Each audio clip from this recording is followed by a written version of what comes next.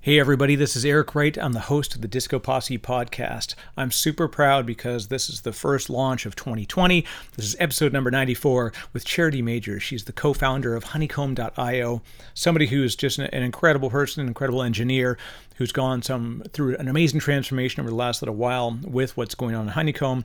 We're going to talk about what observability is, what it isn't, why the entire industry is using the term wrong, and really, most importantly, we're going to talk about some of the toughest questions about being a founder, and Charity's going to surprise you with some of the things that you hear. This is a great lesson for folks in startups. It's a great lesson in general for anybody who's looking in IT. So please enjoy. And with that, let's get started.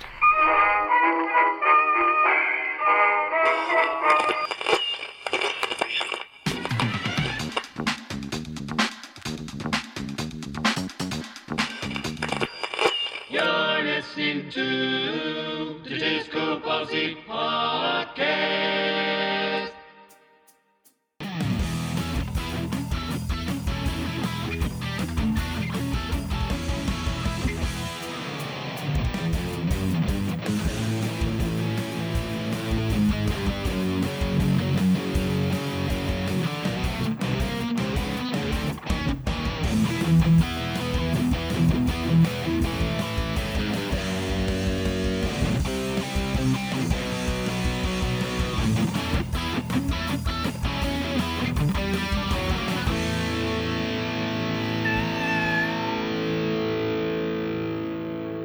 Hey, thanks for coming on today. I fight the industry on one phrase that drives me nuts, which is on-premise, and the continuous battle that it's on-premises. And so I know that is my Sisyphean sort of boulder that I have to carry continuously because it keeps rolling back down the hill on me. Mm-hmm. And I know you've got a much bigger boulder because not only is it a word, but it's an industry practice that people are pretty much have no effing idea what they mean when they say it. So yeah. Good I time. thought there's no better person to share the pain of how words mean things than with you on Words this one. Words do mean things. Holy shit. They should anyway. That's right. So I think I'm not even going to do the regular intro, but I'll just because I'm trying to get smarter about this and actually do like the intro after the fact and then glue it on the front. But with that, nice. I think that I think we'll just get right into it, and I'll give you the quick story how this got started. I was just reading through your website over here. I had a funny thing that happened recently because my team at Turbonomic, we've been talking about how to be sort of more relevant to the developer audience and really kind of emote the value of what we can do in the platform. And it's funny, and I say the word emote very specifically because it's not about like, I can show you numbers, I can show you graphs, I can, like show it that actually means something. What actually means something to the person. So when they look at this and they say like, ooh, pain, red, whatever it's going to be, like what's the thing that really legitimately makes them like wince when they see it? And then from there, how can I, through doing something with them through software, make them wince less? Like that's legitimately how I think about approaching the problem statement. And here's how I can solve this problem. What I did was I worked with our amazing advanced engineering team, and we said, let's take some open source products and kind of package them together so it's much easier to deploy. And so we said, we'll attack the problem of Kubernetes and understanding the kind of relationships between applications down to infrastructure. So we're like relating through Istio, we're using Kiali, we're using Traffic, we're using a couple of different products. We just like packaged up the build. This is really cool because my engineering team uses this stuff all the time. And then we had to name it. And so we said, what are we going to call this thing that we share with the world? And I said, well, let's talk about it as, visibility and topology. And they said, and I said, and be careful, because I know the word you're about to stick in here. You're going to call it an observability tool. And so I thought, I'm sitting in this large boardroom and I've got like little Charity on my shoulder screaming in my ear going, this is not observability. Charity Majors, you are You are the queen of observability. You created this, and I think of you as like not just creating it as a practice, but like at least making it well used, well known. Trying to make And it a thing. yeah, so I'm here to let you defend to the world why we as an industry have no idea what observability really is, and why are we talking about it in the wrong way. Sure. Sounds great. Let's do So it. let's actually start Honeycomb. Well, let's get caught up with folks who may have heard the first podcast. Honeycomb's had some really wicked stuff that's happened. You had funding announcements in the last couple of months. Your team is growing. You're showing up at more and more events. I'm excited, and just probably the whole business is kind of evolving as you're going to like the kind of next stage of where you are. Yeah, it will be 4 years on January 1st. It will be how long Wow. we've been doing this. I know, right? It's your And it's so, foundiversary, I guess you'd it's my say, right? foundiversary, yeah. And it is very different. You know, for the first 2-3 years, I felt like I was yelling into the wind, you know? Uh, like I've never been one of those kids who's like, I'm gonna be a founder, you know, I'm an entrepreneur. Like, fuck those guys, you know? Like, this was born out of anger for me. This was born out of I had had this really powerful experience that I couldn't ignore, where, you know, I was running this platform, I was running Parse, and it was down all the time. Like, we were failing. Like, our reliability was terrible, and it wasn't because we were actually, this was the best engineering team I had ever worked on, doing all of the quote unquote right things. We were doing, you know, some things a little bit before our time. We were doing microservices before their microservices, and so forth. But like, we were doing the right things, and yet we had no idea what was going on in our systems. And every day, someone would come and be like, "Parse is down," you know, and I'd be like, "Parse is not down. Like, behold my wall full of dashboards. Like, everything is green." Because I couldn't answer for every single application. You know, maybe Disney's doing 4 requests per second, and I'm doing 100,000 requests per second. Never even show up in my dashboards. So I'd have to go track down by hand, right? Oh, I just lost your audio for some reason. Probably because I leaned on the mute button. I started waving around and gesticulating, and I got very excited. And That's I muted myself. appreciate the excitement. This is you and I both would get into this game. Anyway, yeah. So you know, I'd had this experience, and then it, you know, and then using this Facebook tooling that had allowed us to just break down by that one user in a million, and then every combination of everything else. And the experience that I had was that, you know, it went from taking days to explain these very, you know, complex situations to like seconds. Like it wasn't even an engineering problem anymore. It was a support problem. It was just like, you know, and that experience was so profound for me that, like, when I was leaving Facebook, you know, I wasn't planning on starting a company. I was planning to go work at Slack or Stripe or something.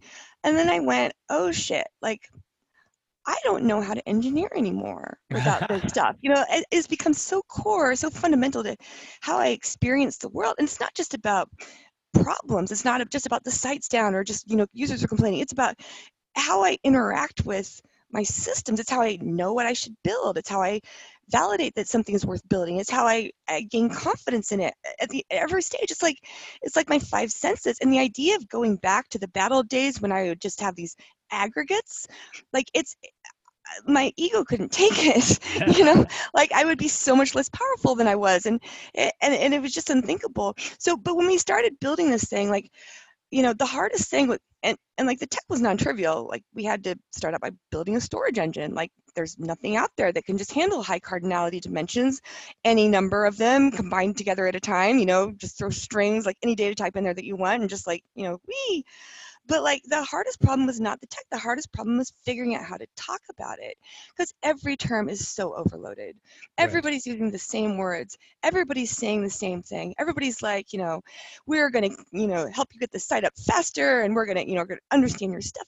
And like, listening to them, I went through several crises of faith. I'm like, should we even build this? Because you listen to New Relic and they say that they've built this already. They're very sure of it. You know, Datadog says that they've built this already, and they're very convincing. Those demos look great, right? But but I knew that I had used their tools and they hadn't worked. And that's all I knew, right? Like everything else was just a giant leap of faith. And it was over the course of the first couple of years that we started figuring out what was the difference? What was the difference in the tools? And I've written about this like exhaustively, but like all of the things that make it possible for you to answer unknown unknowns, right? Without being able to predict them in advance, without knowing that they're going to happen, without being able to say, oh, this is definitely going to break, so we should aggregate it, we should capture this metric in this format so we can ask this question. Like you just have to, with modern systems, you kind of have to declare bankruptcy and just be very comfortable with the fact that you cannot predict what's going to happen. And you shouldn't really even try, right? I love that. And you hit on something right there is sometimes you just have to like erase the slate and just say like, okay, what's happening now, right? Yeah. And we just continuously, now there's influences of kind of like historical tribal knowledge, like there are some, very specific application things that occur, behaviors. Well, we got away with this for a long time, right? But it's because when you had a monolith and you had a small number of components, you could build a system with a lamp stack, look at it, size it up, basically predict 80% of the ways it would ever fail, right? Yeah. And then over the next few months, you'd find out the rest of them. And then those same things would just happen over and over and over in different, guises. And so like we learn to debug, I put that in air quotes, mostly by relying on our intuition and our experiences in the past and just kind of pattern matching, right? Like what are we doing when we look at a dashboard? We're pattern matching. We're not debugging. We're not thinking systematically through what we're seeing and what all the symptoms are. We're just going, that smells like Redis. And then you go and check in Redis. Oh, yep, must have been Redis, right? Which is a whole lot of, it worked really well for a long time. And it's been slowly working less and less and less well for people. And a lot of people haven't realized it until they literally just fall off a cliff. And suddenly, like every day, like they just have no clue what's going on in their systems. And they're like, what the fuck? I'm paying millions of dollars. And like, why aren't my tools helping me here? Well, it undermines the confidence in any team because you're by design, you're wrong more than you're right. Yeah. And because you're expected to give answers rapidly to the business side of the organization, you're caught out in these kind of war room scenarios all the time going like, well, it could be this.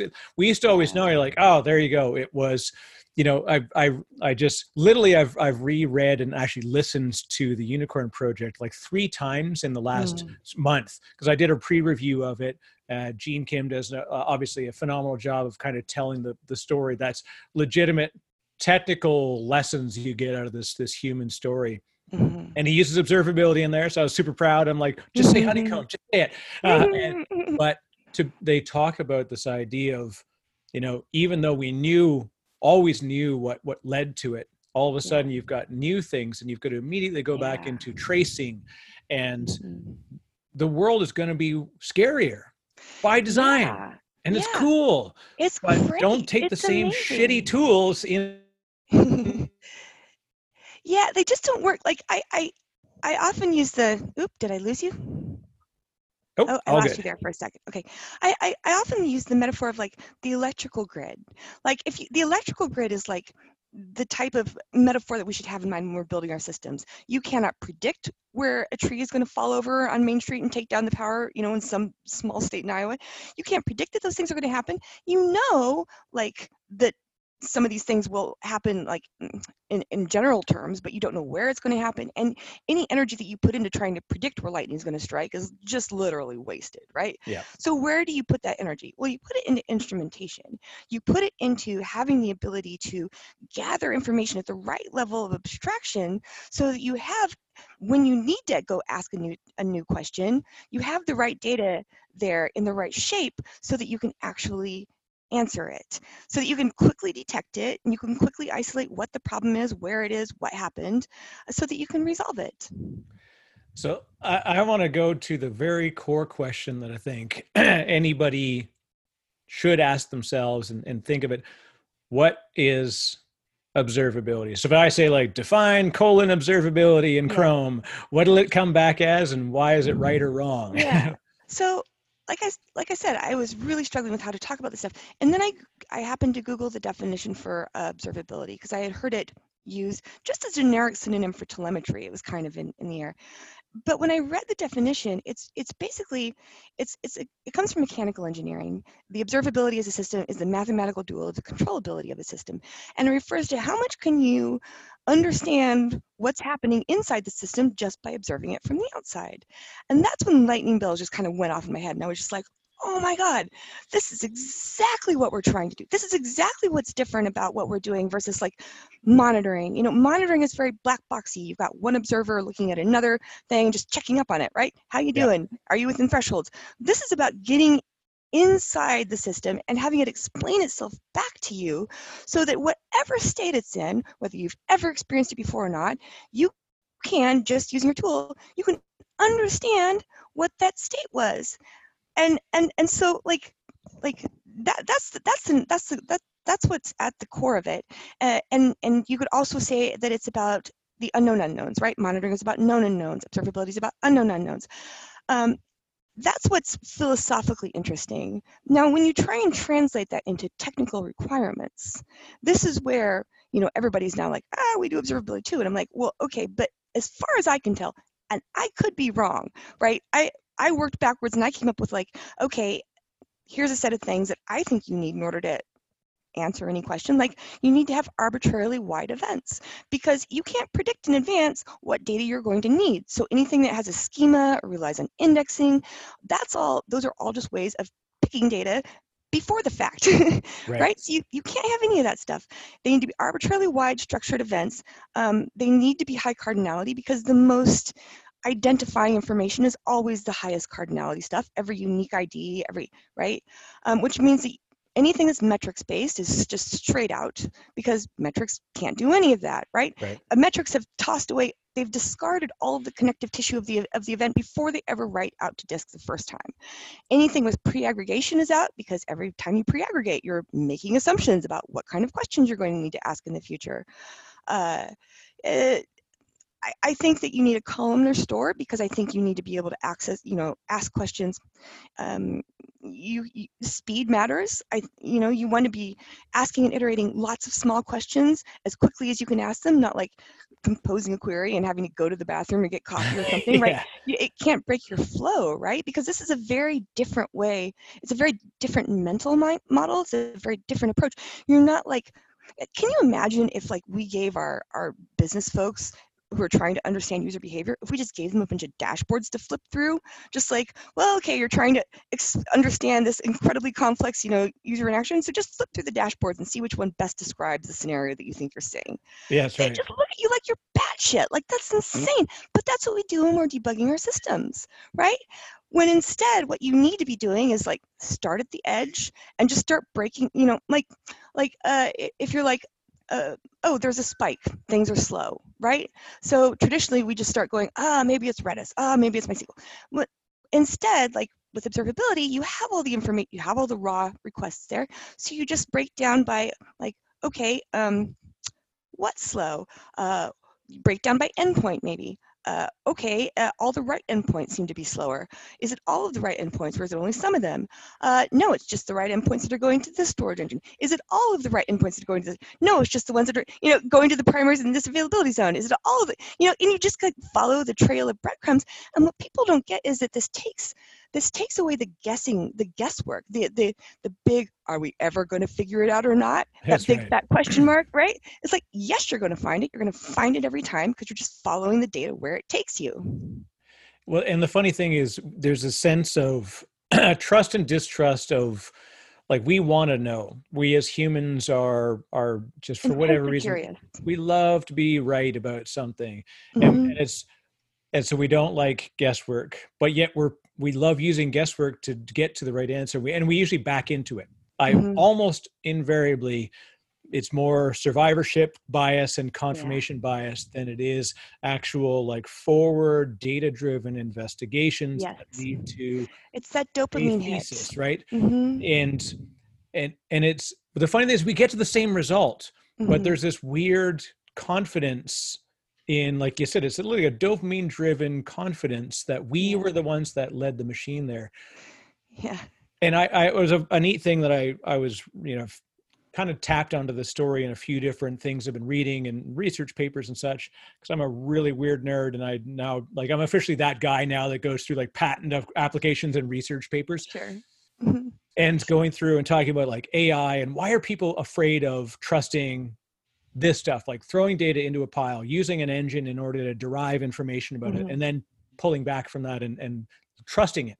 And Mhm. it was a neat thing of eye color and eye, or a retinal prediction of sex and lifestyle. Hmm. And so they've actually had a few different studies that have been done that's showing that through AI and through ML that they've been able to actually use some of the medical tools in order to, through retinal pattern recognition, predict sex with an 80+% success rate through retinal imaging. No doctor on earth knows why, Yeah. but the Yeah. machine knows. And so we've got this stupid thing where they're like, is the machine now going to run away and do something that we distrust? I feel like this is all pretty overblown. Like, I feel like what we need to do is let the machines do what machines are good at and let humans do what humans are good at. And the fact is that like any machine can find a pattern, right? Can pull out a spike, a dip, whatever, but only a human can assign meaning to that.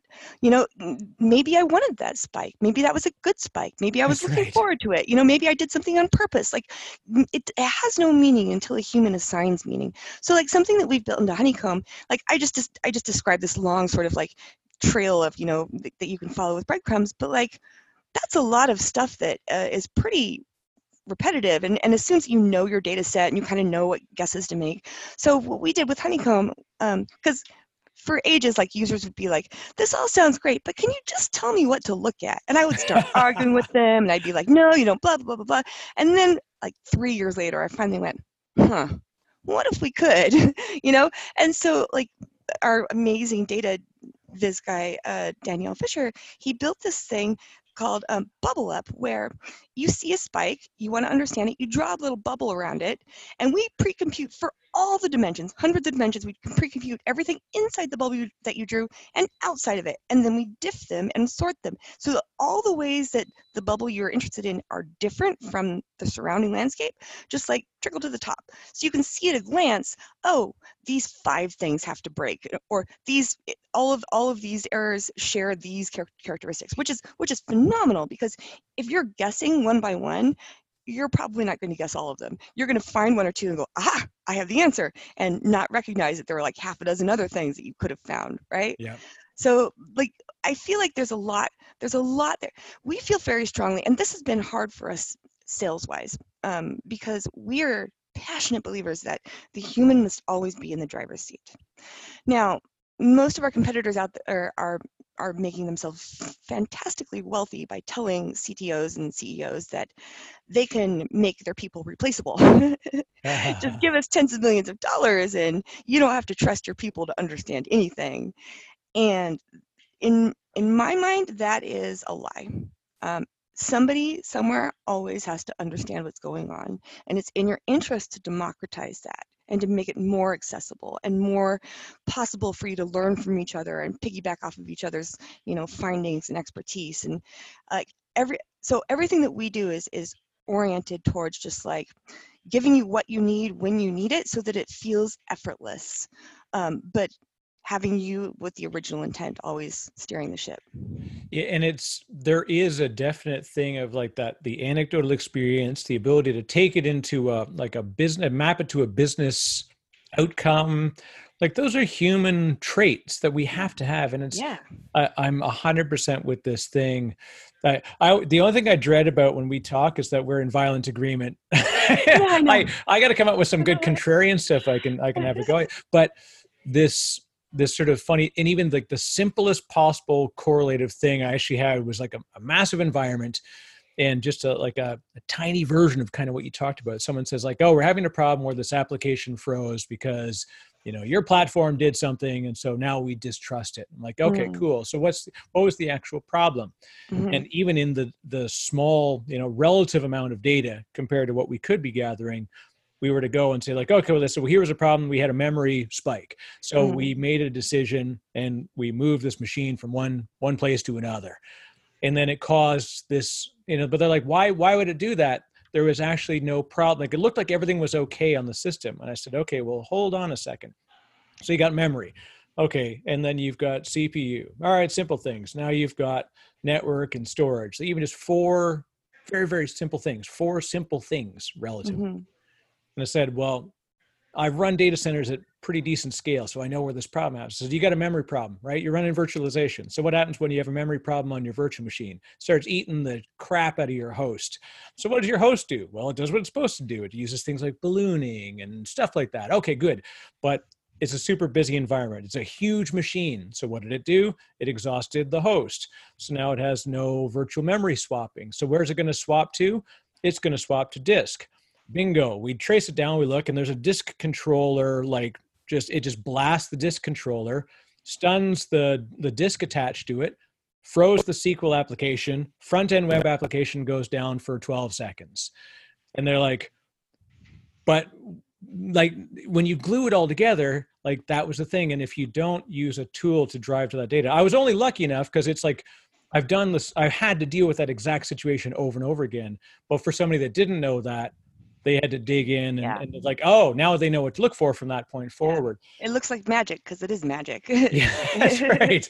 Yeah, I always do. It's funny. I laugh. I always show people that when you take something and it looks incredibly smooth and magical, it's just because I've done it 10,000 times, and that's why it seems that way. And but the data problem that you talked about is, if there's no other better way to describe it, is a fucking complex problem, right? This is something that has to be put into a system, and then we have to learn to use the system in order to derive meaningful business information out of it. Yes. And it's much more like the process of debugging code than it is like traditional monitoring and ops. A lot of this is being driven, like the spike in complexity in systems is being driven by the shift to microservices and to polyglot persistence and to, containerization and scheduler. Like now, instead of having one thing, well, in the name of reliability and resiliency, we have blown that up into many, many, many things without realizing that we were also inflicting on ourselves this the consequence of it now being unmanageable using our old tools. Yeah. Now this is the fun of when you look in the industry and you see other folks kind of co-opting the term observability. I imagine that must be tough because it puts you in an uncomfortable position where you have to defend the term as much as you have to defend the practice. Like, do you find that, or as I know, I get this all the time where people say like, how are you different than X? I'm like, we solve a different problem. And let me explain why, right? I've been kind of amazed that despite every other vendor in the industry, like putting lots of money and muscle behind saying, we do observability too. If you go to any conference, every conference I've been to, all of the talks, the speakers have given the right definition. And I don't know, I think that, I don't know that percolates down into the median engineer who doesn't go to conferences, but I've been heartened by that because what it tells me is that people recognize that we're kind of fucked if we don't differentiate here. If we don't, if observability just becomes a generic synonym for telemetry again, then what term are we going to use for these new practices and these new, technical characteristics that are and I'm not trying to shit on monitoring at all. It's incredibly essential. Right. It is not, it's a mature tool set, but it's essential and it's good shit. But for the use case that is increasingly the use case that so many engineers have, it is different from observability. Now, my hope is that I believe that many vendors are working furiously behind the scenes to try and get these capabilities in their own tooling. My hope is that once a few of them have achieved it, they will be just as intense about policing the boundaries of it as I am. Because honestly, I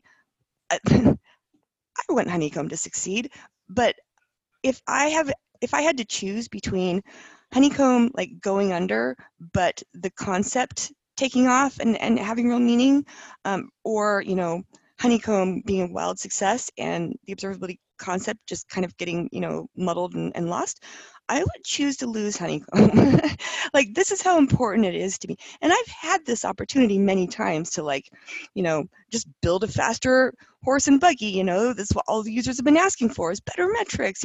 We could have done that many times over, but like the powerfulness of this experience that both Christine and I had just made that not.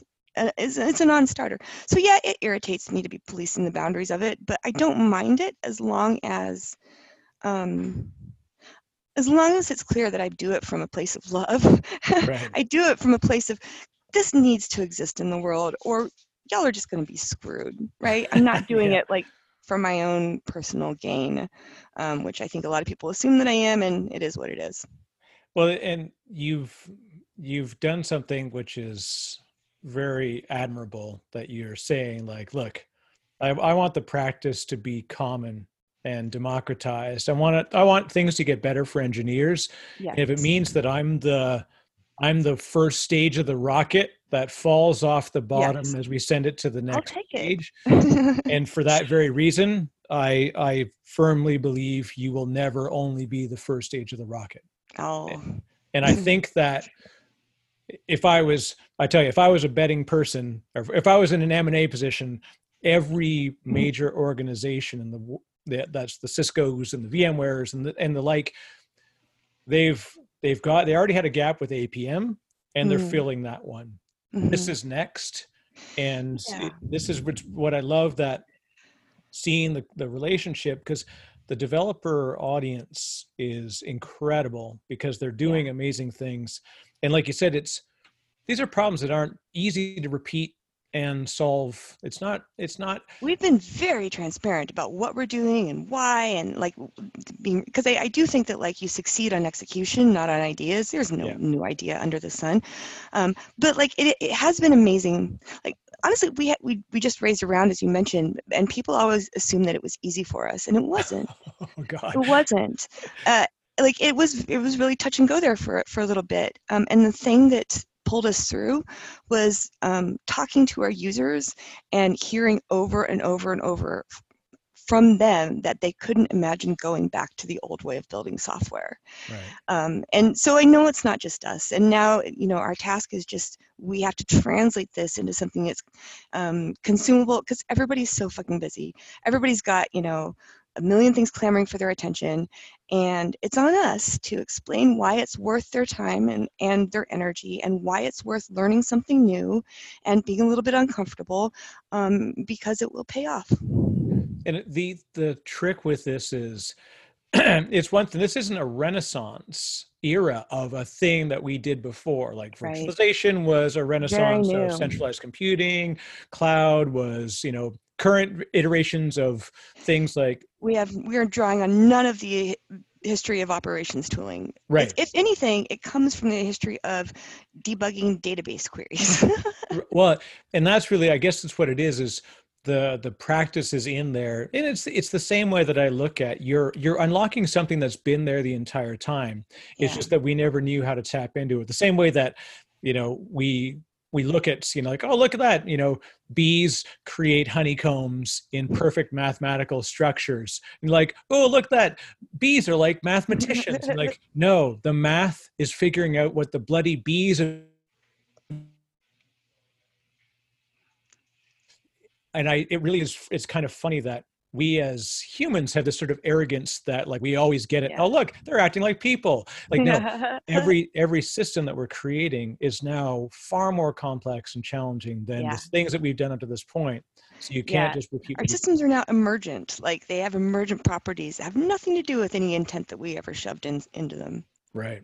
And I laugh at, so like Randy Shaup, I always love talking with Randy. He says, microservices is SOA done right. Like we kind of lived through that in the 90s, and it's we did all that stuff. Yeah. But we also, just because the infrastructure couldn't support it really, and like the practices of development weren't necessarily there.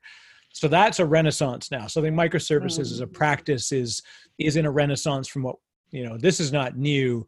It's just that we figured out how to do it right, and the infrastructure can support it. Yeah, and like hardware had to, like, I think that like because of the quantity of data that you have to collect in order to do something like this, like it was cost prohibitive when it had to be stored in RAM. So like SSDs are a big thing that made it possible. And in fact, we've actually just basically moved our SSD database to Lambda functions in S3, which is really freaking cool.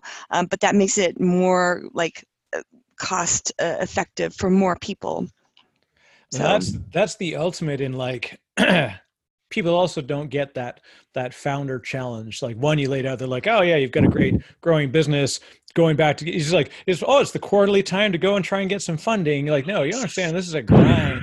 But doing what you just talked about, you're effectively moving to unpredictable functions with predictably poor performance, and yet being able to take that and do kind of what you did with in memory, which is vastly different in its consumption pattern. Yes. You've got a heroic team that's, that's making this happen. Guess how many engineers we have too? We've got 7 people writing code, covering everything from the storage engine to the UI, UX, all the integrations and everything. So we do need to hire a few more people. But yeah, they're amazing. But you know what? They are amazing. But my co-founder and I made a very conscious decision not to just go out and hire all of the best people we'd ever worked with or the Facebook engineers. We knew that we're building a tool for the median engineer and for people who haven't all shared, we didn't want to hire everyone who shared a history and the same language and the same touch points. We hired people from hack academies, we hired intermediate engineers. And the fact is that when you develop code with observability, it's different. You spend way less, you waste less of your time. 40% of an engineer's time, according to the Stripe developer report, 40% of engineering time goes to shit that does not move the business forward, that does not create anything new, that doesn't build anything new. It's just you're trying to orient yourself, you're trying to find the thing, you're trying to figure out what you did. When you have observability and when you have shifted your pattern so that you're used to looking at it a lot, like you ship with so much more confidence, you find bugs so much faster. Like these systems that people are killing themselves to like prop up are terrible because they're just a snowball of shit that nobody understands, and they're shipping more code that nobody understands on top of to code that nobody understands, and like it's shit all the way down. And that's why you've got hundreds of people, hundreds of engineers it takes to like keep up one of these systems that honestly a couple of teams should be able to develop on. And it's just like, this is what's radical about this. Like observability alone doesn't unlock this high performing team, but it is an absolutely necessary prerequisite, because you have to be able to see what the fuck you're doing. You have to be able to see what you've done and what the difference is, and that empowers you to like build the right habits and the right everything else. But it comes first, man. Like it is so hard to do without it, but that's what changes people's lives. What's cool is we've got enough data now that it's less like it's less ethereal when we have like I look at like what Nicole Forsgren and the folks at the Dora report have done, and like they are proving it out. And some people used to say like, well, that's like they're talking to a specific audience. I'm like, well, obviously they're pulling from that initial audience. The audience of people that contribute to the report. The data's not perfect, but it sure is nice to have some data. Oh yeah, and it's a like n equals 38. Like this is a legitimately large data set, and it's been in the same people can come back and see the improvements in how they do things. And I've gone into more and more big organizations, especially that are now moving the practices of the big orgs are now coming down into mid-size orgs where they're doing more custom in-house developments. They're offloading infrastructure support. We are getting better as an industry. We are getting better. And you really have to have that high level data analysis and collection and like processing in order to reflect back to ourselves like who we are and what we need to do. Totally. So given that you just came off of funding, I can ask you a difficult question because when you're going into funding, you never want to ask tough questions. True. because someone will be like, "Oh, I heard your podcast. I hear your business Right. is in trouble now." But so to date, Mhm. your 4-year foundiversary. What's probably one of the hardest problems you think you've had to face as a founder? Oh, Jesus Christ. I mean, bar none, the hardest was figuring out how to talk about this stuff. And like, I was sweating blood, I was not sleeping for like 2 years. They're just, and it's frustrating and it's irritating because after you've figured out something that resonates with people, it sounds so obvious. And and everybody, it just becomes part of the zeitgeist. Like everybody says it. But like trying to come up with that example or that series of words, like unknown unknowns, that was so fucking hard. And it's just ephemeral because you don't really own it. Yeah. That was the hardest thing. But like we've had really interesting and fun. The tech problems are just the easy ones, man. Like they're the fun ones, but like the hard problems have been, man, just like trying to figure out how to connect with people and their problems and trying to like keep our chins up through there are a couple of really rough years in there where I would have put all my money on us failing. Like year over year, I'm just like, well, can't believe we're still around, Gotta give us 6 months tops. This is the first year where I haven't felt that way, honestly. So it's been Well, rough. it's earned and deserved, but it's never easy. No matter how many founders I talk to, no matter how many businesses you look at, like we obviously love the hero story at the end. We're like, yeah, I was in a coffee shop. It's so much bullshit. I wrote a name on a napkin. I remember one time it was even like the whole joke of like Cisco Systems was like, it was supposed to be San Francisco Systems, but they ripped the paper on the BART. And so they had to register to like, as if they wouldn't go to a lawyer and say, can you rewrite that? Like, right. we love these The fun myth making. yeah. And so sadly, the hard years get kind of overwritten by the successes. And I think one leads to the other. One of my favorite questions I always love asking, especially folks that are founders like yourself, is, and I think I totally have stolen this from like Tim Ferriss or somebody else, is like, what's the worst thing that's happened to you that you're the most thankful for? Oh, Jesus.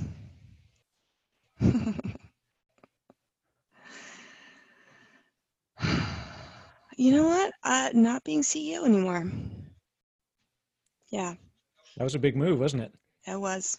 I never wanted to be CEO, but it had to be done. But I'm glad that it doesn't have to be done by me anymore.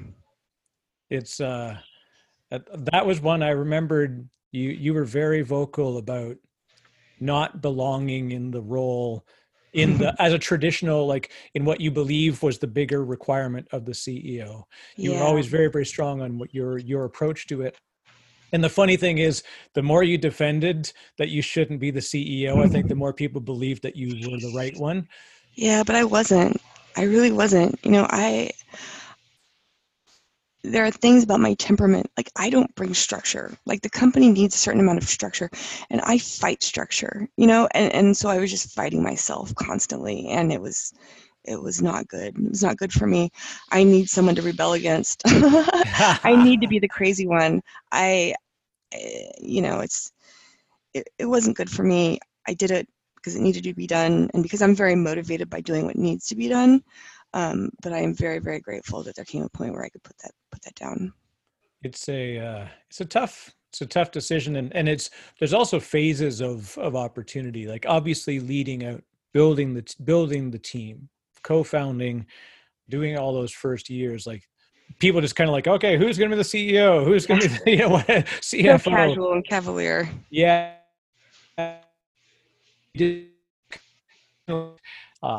And they did, when you realize like, oh boy, there's a long lasting effect to how I'm going to have to sit in this role. So it is so nice to see people that can successfully transition, because I've seen companies die because of the inability of an individual to step out of the function. Yeah, it's hard, man. It becomes, especially when when your work is so much of who you are.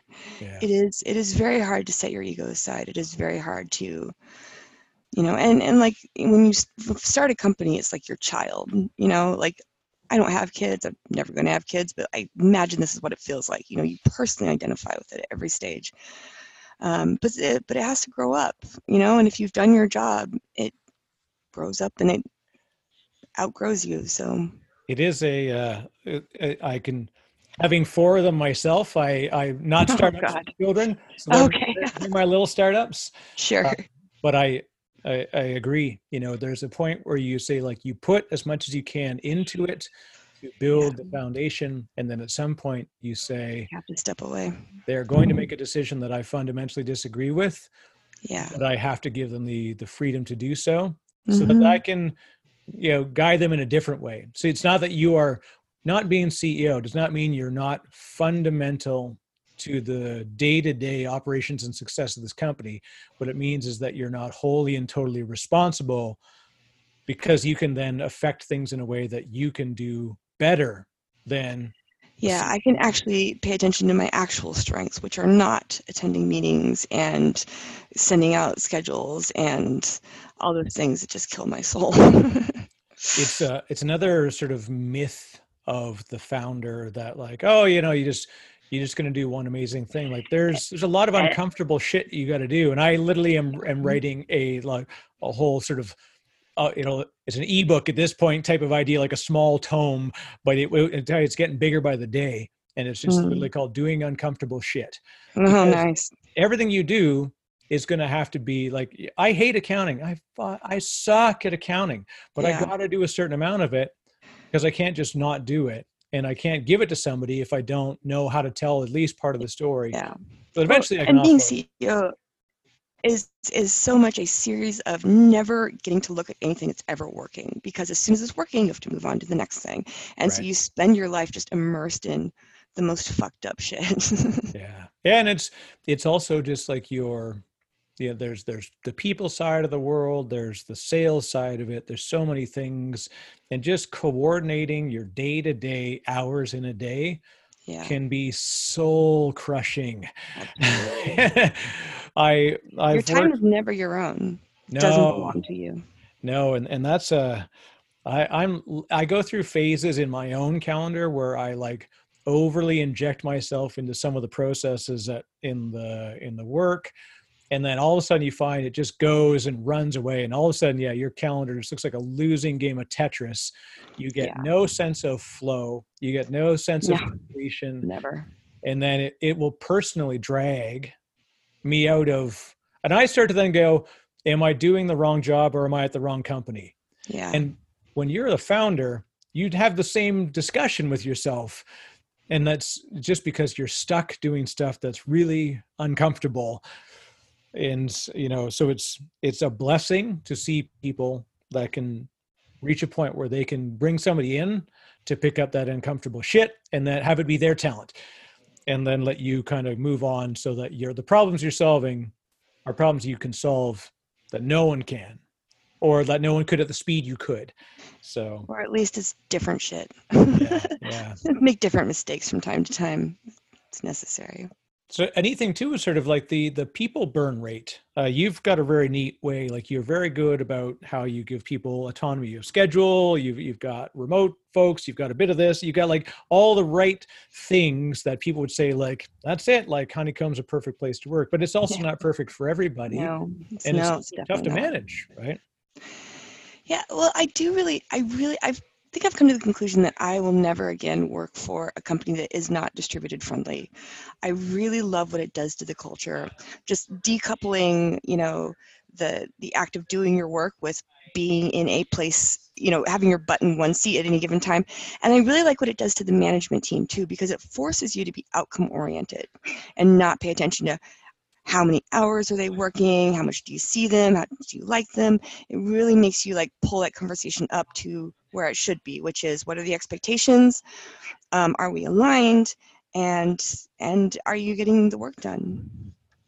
Yeah, because it's a the culture of presence is a dangerous one, because it creates the sense that being at your desk is is contributing to the positive outcome of the Yeah, business, and and it's that is not. no, no. I sadly, because what my pattern of work and my pattern of productivity personally is that I often think more effectively when I'm like on a bike, or if I'm For me going it's for a going out run, or walking throughout the yeah. city. Yeah.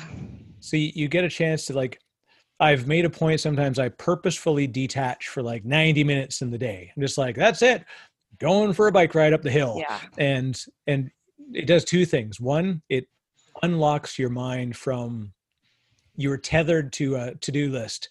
And the moment that I can't physically type, I can't do anything else, I'm literally on a bicycle. So my mind suddenly just, Yeah. I'm like Elon Musk's brain. All of a sudden, just like all this shit just comes pouring out, and you're like, aha. And when I get back, I'm likely way more productive, and I've proven it. And even by more doing so, that, you're giving permission to everyone around you to do the same thing. right. And I would bet that I work way harder coming out of that because I have a weird sense of personal guilt that I wasn't online directly available for 90 minutes. But we all overestimate how productive we are when we're sitting at our desk just staring off into space. Like, yeah, it's I've worked in a couple of teams where we struggled with the concept of a remote workforce. And I was lucky that I actually, at one organization I worked at, I was in one office in literally a different part of the country than I'd ever lived. So I was living in Vancouver, got a job at a company, and they had a Toronto office, but it didn't have a strong IT presence. The whole data center, everything was in the West Coast. And so when I moved back, and I said, I've got to move back because of family changes and issues that I need to deal with. I said, okay. So like my thought is I'm going to my boss's office to say, I'm going to have to leave the company. Can you just let me work remotely for a little while? And before I even said anything, he says, okay, well, let's just call the printing company and get your new business cards with the Toronto office on them. I'm like, oh, wow. But having worked locally for 2 years or 3 years, I built the trust in my patterns of work that I could take it remotely. But we had never hired remote workers before. But then within a year, we suddenly had lots of remote staffers. And because we've learned like, oh, okay, it works in different teams, it works in different patterns. So it's cool. I'm with you. It's the future. And also just as a justice issue, it makes no sense to only create opportunities for people who can already afford to live in the San Francisco Bay Area. They're just kind of fucked up.